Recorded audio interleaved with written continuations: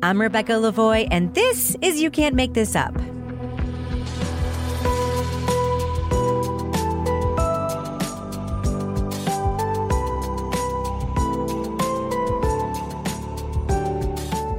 You Can't Make This Up is the podcast where we uncover the true stories behind your favorite Netflix documentaries and films. On today's episode, we take a closer look at the Netflix documentary series American Nightmare. I believe him, and I believe him in my heart, but nobody in fucking North America is going to believe this story. Today, we're talking to filmmakers Felicity Morris and Bernadette Higgins. When Aaron Quinn reported his girlfriend had been kidnapped in an outrageous home invasion, police suspected he was covering up a crime. Then, when Denise Huskins turned up at her parents' doorstep days later, telling an even more elaborate tale about her abduction, they accused the couple of creating a hoax, one straight out of Hollywood. But miles away, a detective investigating an unrelated case discovered a single strand of hair that would tie the sensational cases together. In American Nightmare, Denise and Aaron tell the story of the crime they suffered, the humiliation they endured, and their quest for justice. It unravels the consequences of our cultural rush to judgment and what happens when law enforcement decides the truth can't possibly be true. There has not been one discrepancy in her story. How can you possibly believe she's lying? And he says to me, haven't you seen the movie Gone Girl?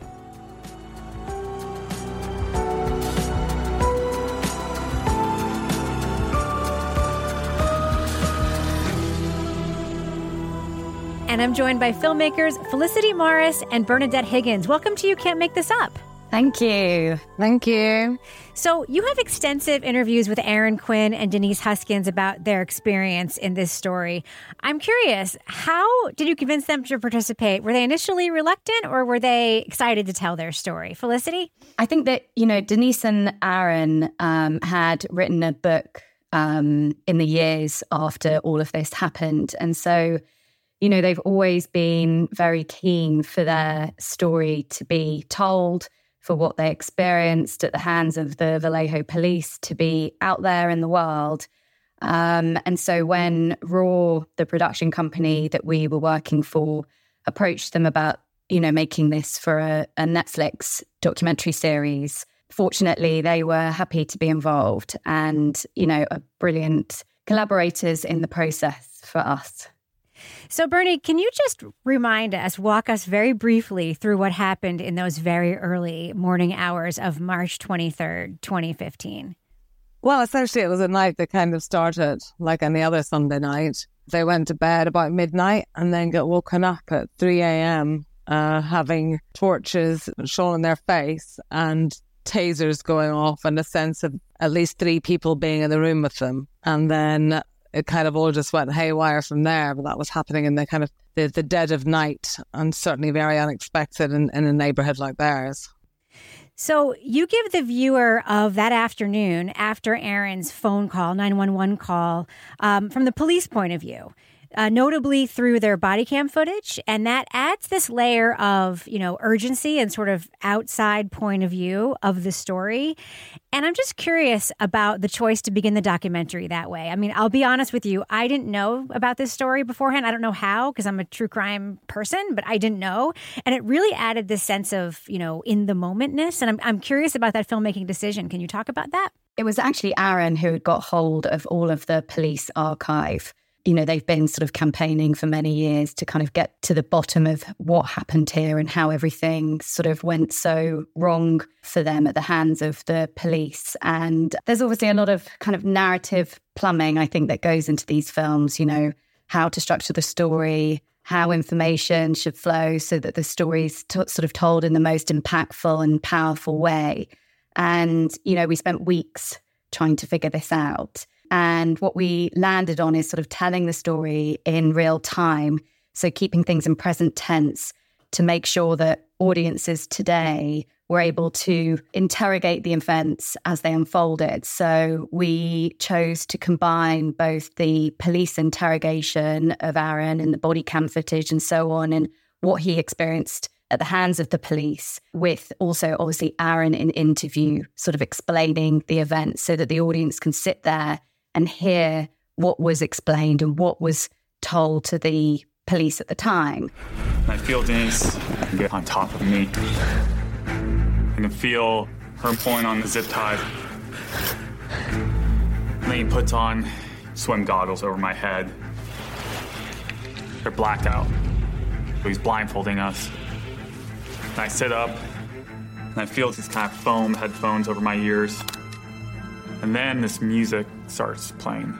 You know, all the while we're kind of was thinking with this story that we wanted to make sure that we challenged audiences to think about what it is that they're hearing, what it is that they're being told, this sort of extraordinary set of events and how it unfolded. So, Bernie, I'm curious because I think from the outsider's point of view, there are a lot of things working against Aaron, right? In any other case, it might look like, you know, the boyfriend covering up a murder potentially, but he is extremely forthright with Detective Matt Mustard when he goes in for that interview. I'm curious, you know, from your point of view, why you think the police, in particular Detective Matt Mustard, had this target lock on Aaron, because he didn't really seem to be open to any other possibilities. Well, I think, they're obviously very heavily influenced by the fact that in the majority of cases of female murder, it was the boyfriend or the husband that did it. Those are just depressing statistics that are, proven year after year after year. However, you can also put it down to, just lazy detective work and narrow-mindedness and just having very much that kind of tunnel vision. You can understand the logic of it. It didn't look good for Aaron. There was evidence of him trying to get back with his ex, of perhaps not being fully committed to this relationship, of Denise having found him out. And, they didn't know Aaron very well. So you can understand why that should definitely have been a line of inquiry. And Aaron would admit that himself. Where they fell down as detectives and investigators is that was their only line of inquiry. And that's really where the injustice came into play here. Because, yes, of course he should have been a suspect, but there were other clues to follow up on that were just willfully ignored. And that's where the police work really comes under fire through the series, because there were things that they should have been doing that they were simply neglecting to do. We have seen time and time again examples of how these guys, these kind of all-American men that nobody was suspected of, are capable of committing heinous crimes about the women they profess to love.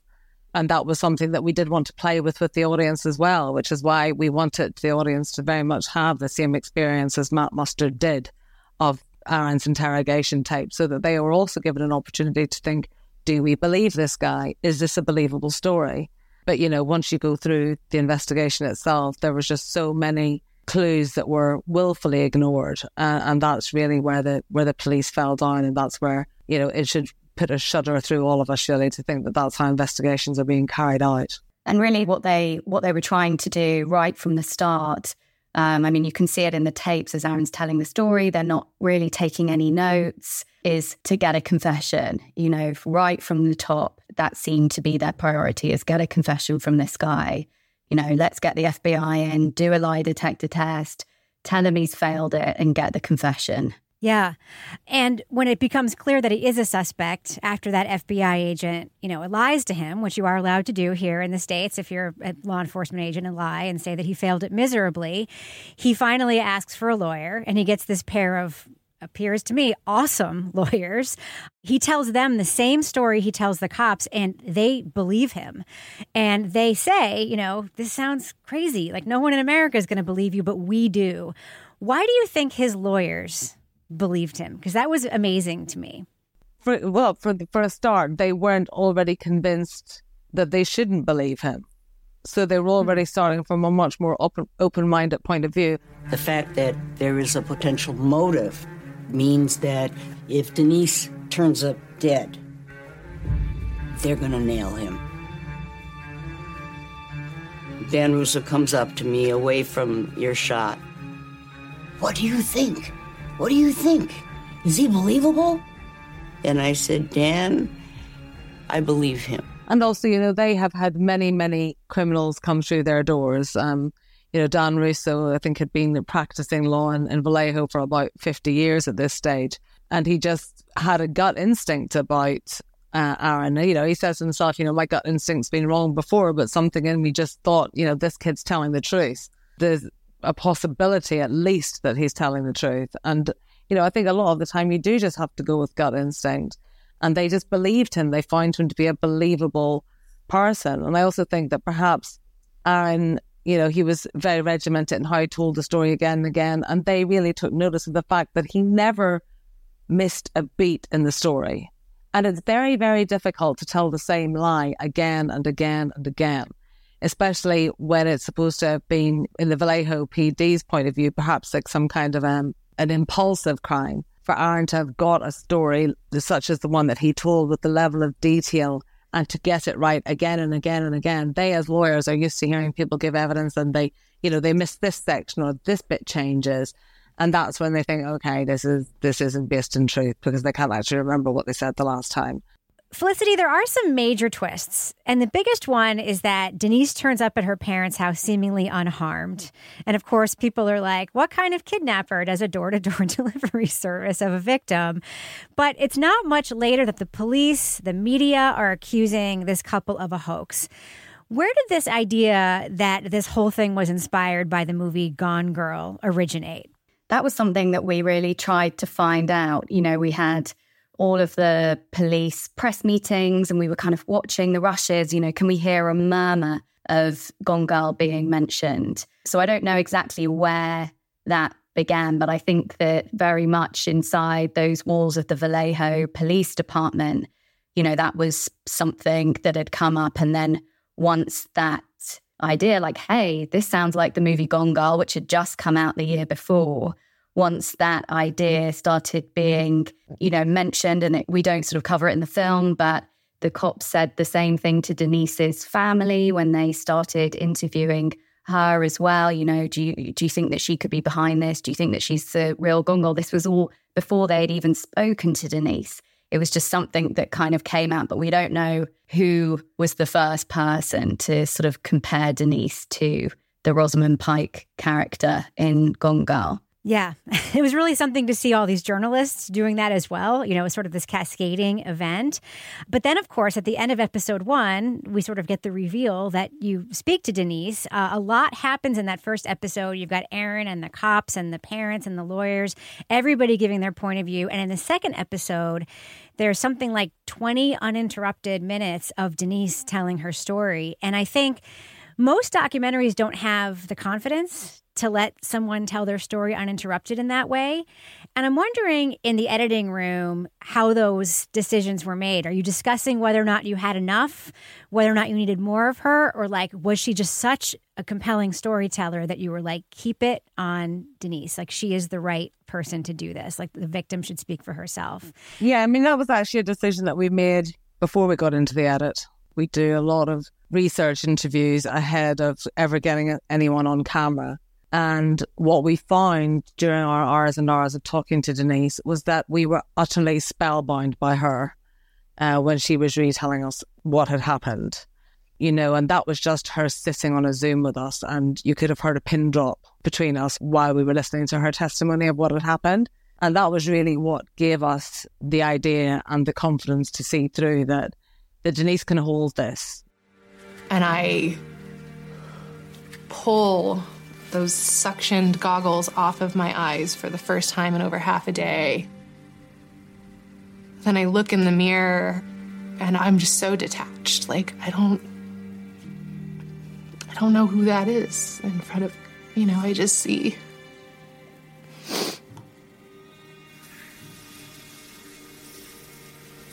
Then I take a shower and I just kind of curl up in a ball with the water beating over me.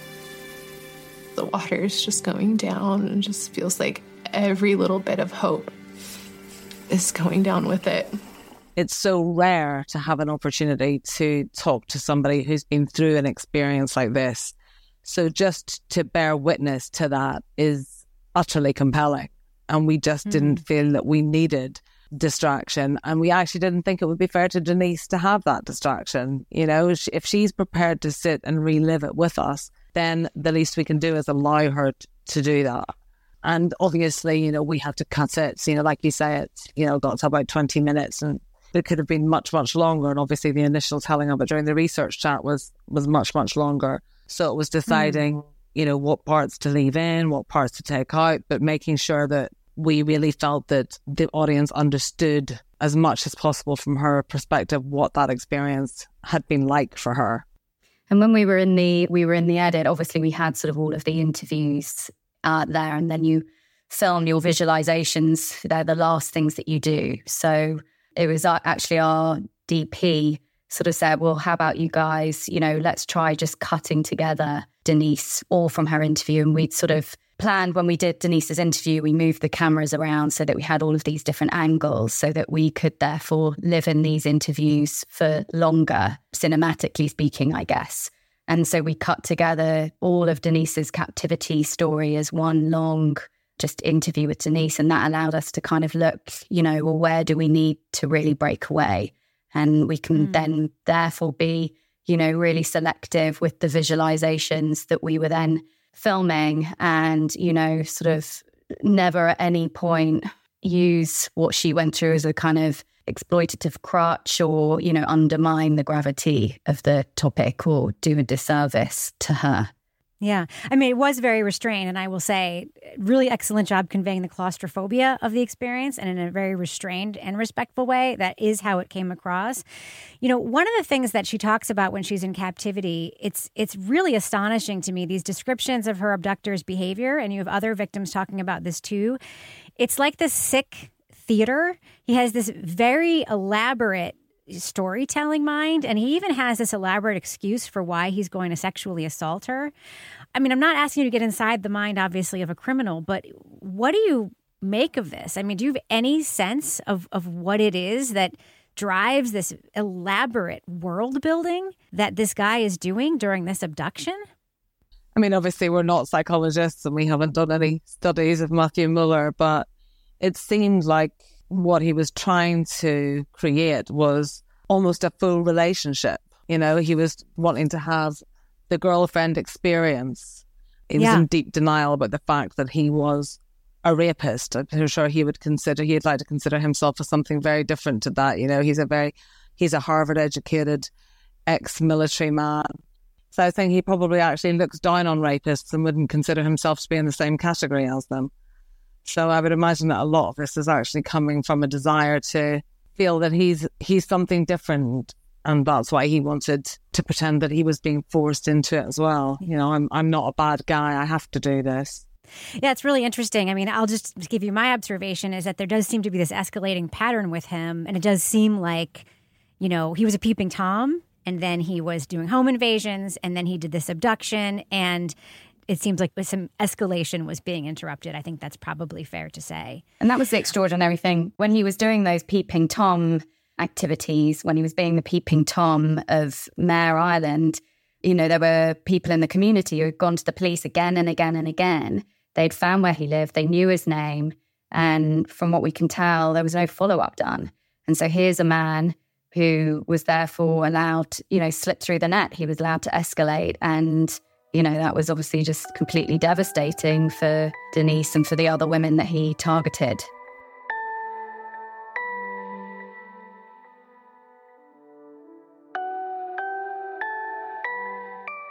So I want to talk about Misty Caruso, the new detective who really made it her mission to try to connect this home invasion case with the hair that she found and really wanted to find this other victim. She was a long way, from where Denise and Aaron were when the abduction happened. Can you talk a little bit about how she made that connection and the work that took and her determination there?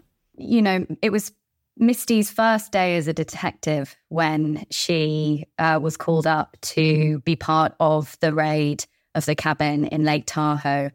We were so lucky with her, really, that obviously she's such a brilliant interviewee. She's got her sort of bright blue, sparkling eyes. She's not your kind of procedural cop. And, she was very happy to talk about her emotional experience in this case. Misty became a cop because of the fact that one of her friends had been sexually assaulted, and she saw how amazing the police were in that case. And that sort of gave her the impetus to be a detective herself. She was working in Safeway, I think, before that. And so on her first day of detective, she obviously is part of the, the raid on this house. And as soon as she gets in there, I think her spidey senses just go up. I mean, you see the house in the film, you can kind of see the mess, the debris left over. And as they're going through all of this mess, she finds this pair of goggles, blacked out swim goggles, and the single strand of blonde hair. And the victims in the case that she was investigating, that she was looking into, were brunette. So at that point, she just knew. She thinks she just felt it in her bones that there was somebody else out there, another victim out there. And he stops me and says, have you heard of the Mare Island Creeper? And I thought to myself, where is Mare Island? And who's the creeper? They had all the evidence against Matthew Muller for the Dublin case, but Misty took it upon herself to basically work tirelessly to follow the evidence, to then make her way gradually back to Denise by speaking to people, by looking at police records, by exploring Matthew Muller's criminal past. Had it not have been for Misty and for the work that she did, Denise and Aaron say, we have no idea where we would be now. To the world, we would still be known as hoaxers. They would never have been vindicated. They say, they trust law enforcement. Aaron's brother works for the FBI. In all of the time, they were, just looking for a detective, looking for a cop who would listen to them and who would take their story seriously. And they feel very, very fortunate to have had Misty Caruso on the case. So you have a very important voice in the series, and that's a woman named Tracy, who was nearly raped by Muller in an earlier incident. Bernie, can you tell me why she wanted to share her story? She took some convincing. She hadn't gone public before.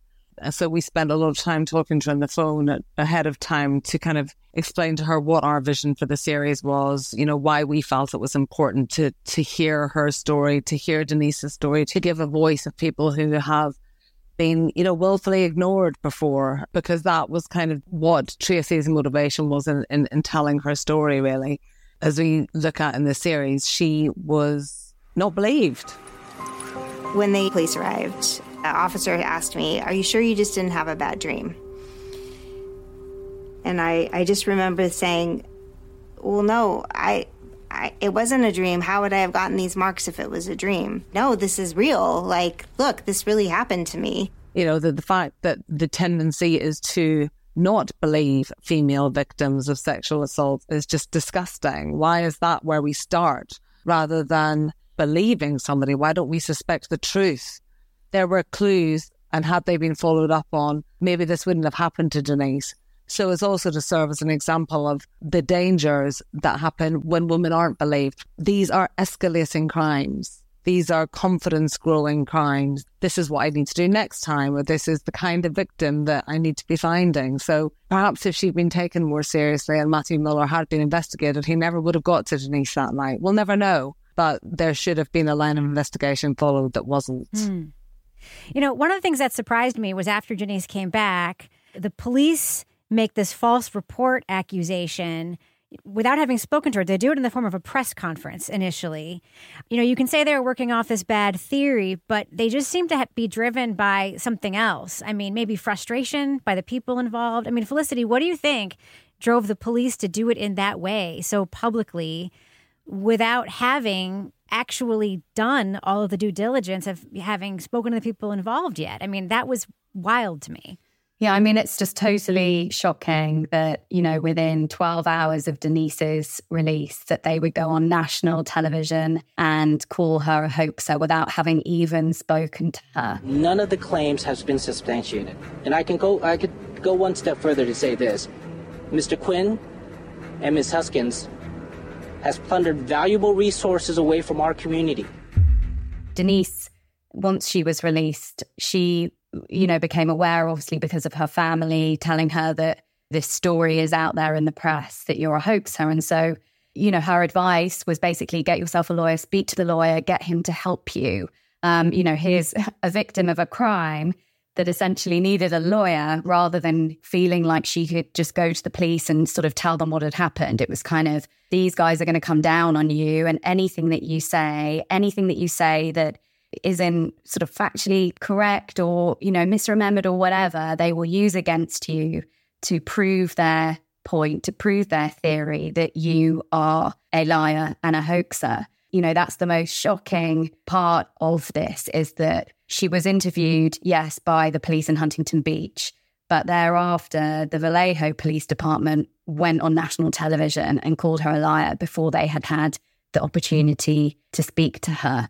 They still believe through their tunnel vision, because of the fact that their decision had already been made at the point that Aaron had walked into that police station, that a crime had not happened here, and that they chose to believe a lie rather than believing and following the evidence to uncover what the truth was in this story. I'm curious, Felicity, you both reviewed all the contemporaneous news footage. Was the coverage more intense when the narrative that she staged a hoax, or when Mueller's arrest proved that she was telling the truth?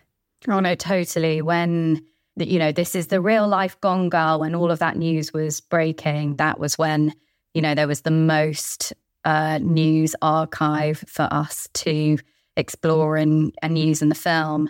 This is a big reason why Denise and Aaron want to tell their story on this platform, is because, I think for a lot of people who may have heard about this story, they kind of left it at the point that they were known as hoaxers, because of the fact that there were only, a handful of journalists that really followed this case through to the end. When we were looking at archive covering the court case, covering Matthew Mueller's arrest, there really wasn't as much material there as there was at the point at which Denise's face was plastered all over the news as being the real life Gone Girl. I have to ask, because when you look at Mueller's actions, they all read like things that somebody would actually do if they were making up an elaborate hoax. I mean, they do. I mean, the camera on the wall, the tape on the floor, the story about the goggles with the tape, even the email ordering the cops to apologize to Denise that she's telling the truth. I mean, I was watching that and I'm like, that's kind of what someone would do if they were doing a hoax.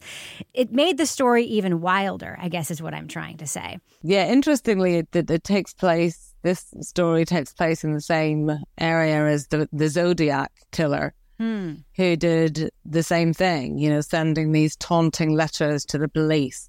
Maybe he took his inspiration from that. Who knows? He said a lot of things to Denise during her captivity, which alluded to the fact that he thought that they had, developed a special bond, and he really had tried to create this almost protective dynamic between them, which was just perverse, given that he was the person causing her so much pain and trauma. So again, I think it potentially just plays into the fact that he desperately wants to be seen as the good guy. I may have done this terrible thing, but I'm not going to let you be blamed for it on top of everything else. That's probably the top level he's telling himself. But otherwise, also, he's all got some personality disorders going on there. So it may have been that he simply was annoyed that he wasn't getting credit for his work. But at the point at which those emails were being received by Henry Lee and then being sent to the police, the question should have been asked, look at Denise and Aaron, these two physiotherapists. They're not on Instagram. They don't have a desire to be public in any way. So why? What would be the motivation of these two people to be perpetrating a hoax that would garner national and global media attention? That should have been the question that was asked at the point at which, these sensational emails were then being sent to newspapers. And it wasn't. It was, we're going to look again at the same theory that we've been peddling for many months and blame these on Denise and Aaron again. Yeah. I mean, did Denise and Aaron have any sense of why them? I mean, I don't want to make this about, Mueller's psychology, but, he knew who was living in the house or who wasn't living in the house, or he thought his ex-fiance was living in the house, and he seemed to have, he knew Aaron's email address. Do they have a sense of why they were targeted, or is that just still an unknown? Proximity, we think. Yeah. Just because they were all on Mare Island, and that's where he was doing his peeping Tom antics as well. It was all within the same neighborhood, within the same kind of 4 or 5 blocks. So we think that he just spotted them, and just as much by chance as that, really. That's interesting. If you look at the house, the location of Aaron's home, it backs on to sort of marshland. So there's a kind of easy escape route out. And then when you look at the house in Dublin, it's very similar in the way that the back garden backs onto marshland. And in the weeks before it had all happened, Aaron remembered seeing sort of drones in the air. He got this feeling that someone had been in his home and he thought he was being, paranoid and sort of dismissed it. I think that, perhaps Mueller had been in the home before and had been sort of scoping it out and figuring out. But Mueller had been watching. He had obviously seen a blonde female coming and going, and so set his sight on their property. So at one point in the film, we hear Denise and Aaron say that they believe there's more than one perpetrator in this crime. Is that something that they still believe is true? I'm just curious about that because, Mueller is the only person who's been arrested. And we saw the dummy in his car. I couldn't help but wonder if perhaps he used that to create an illusion of more people. He had the radio. He would say we. Was this an illusion that he created, you think? I think it's really difficult to know because this case was never properly investigated. And, Denise and Aaron recall seeing more than one. I think they saw 3 sets of feet the night of the home invasion. They believe that they saw more than one person that night. And, when you talk to them about it, it's a case of, well, how do we know? Because it's never been investigated. So there's no way of knowing for sure whether or not there are other people involved in this. Were other people there that night. It's a big question mark. And I think that Denise and Aaron are kind of resolved to accept that there will be many question marks over this for them and that they have to sort of just try and move on with their lives because you can drive yourself crazy trying to find all of the answers when, there's still police records, there's still FBI records that they can't get their hands on to kind of try and uncover the truth for themselves. Here's the key thing is they were right about every other thing.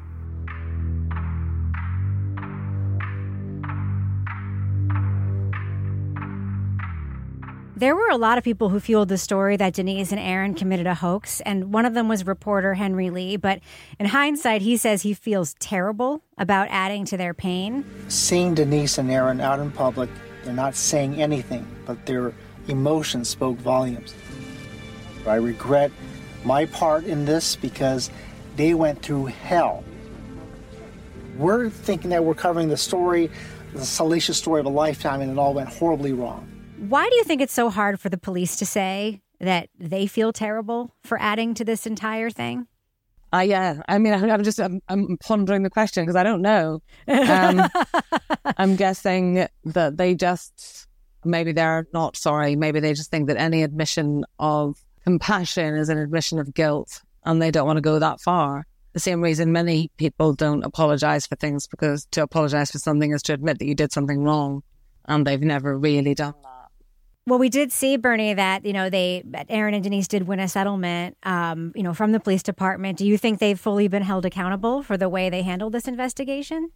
No, not that we're aware of. Yeah, fiscally they were held accountable, but nobody that we're aware of was ever disciplined for how they treated Denise and Aaron. And in fact, Matt Mustard got Detective of the Year that year, which is insane given the fact that he didn't really use any detective skills during this crime. So it that felt like an extra slap in the face really to them, that he should be, rewarded and commended, given the fact that it took another police department, it took Misty to actually solve the crime that he should have been solving. Now, I don't think they feel that there's really been any real justice in terms of how they were treated by the police, and it doesn't sound like really any lessons were learned at the Vallejo Police Department.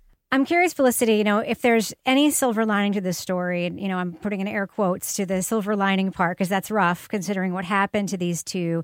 Aaron and Denise did grow much closer. They, worked out any troubles that they may have had, and they are married and they started a family. And it seems like a lot of that is because Mueller was caught and they were proven to be right. Do they wonder what things would have been like if that hadn't happened, if the world still was doubting them?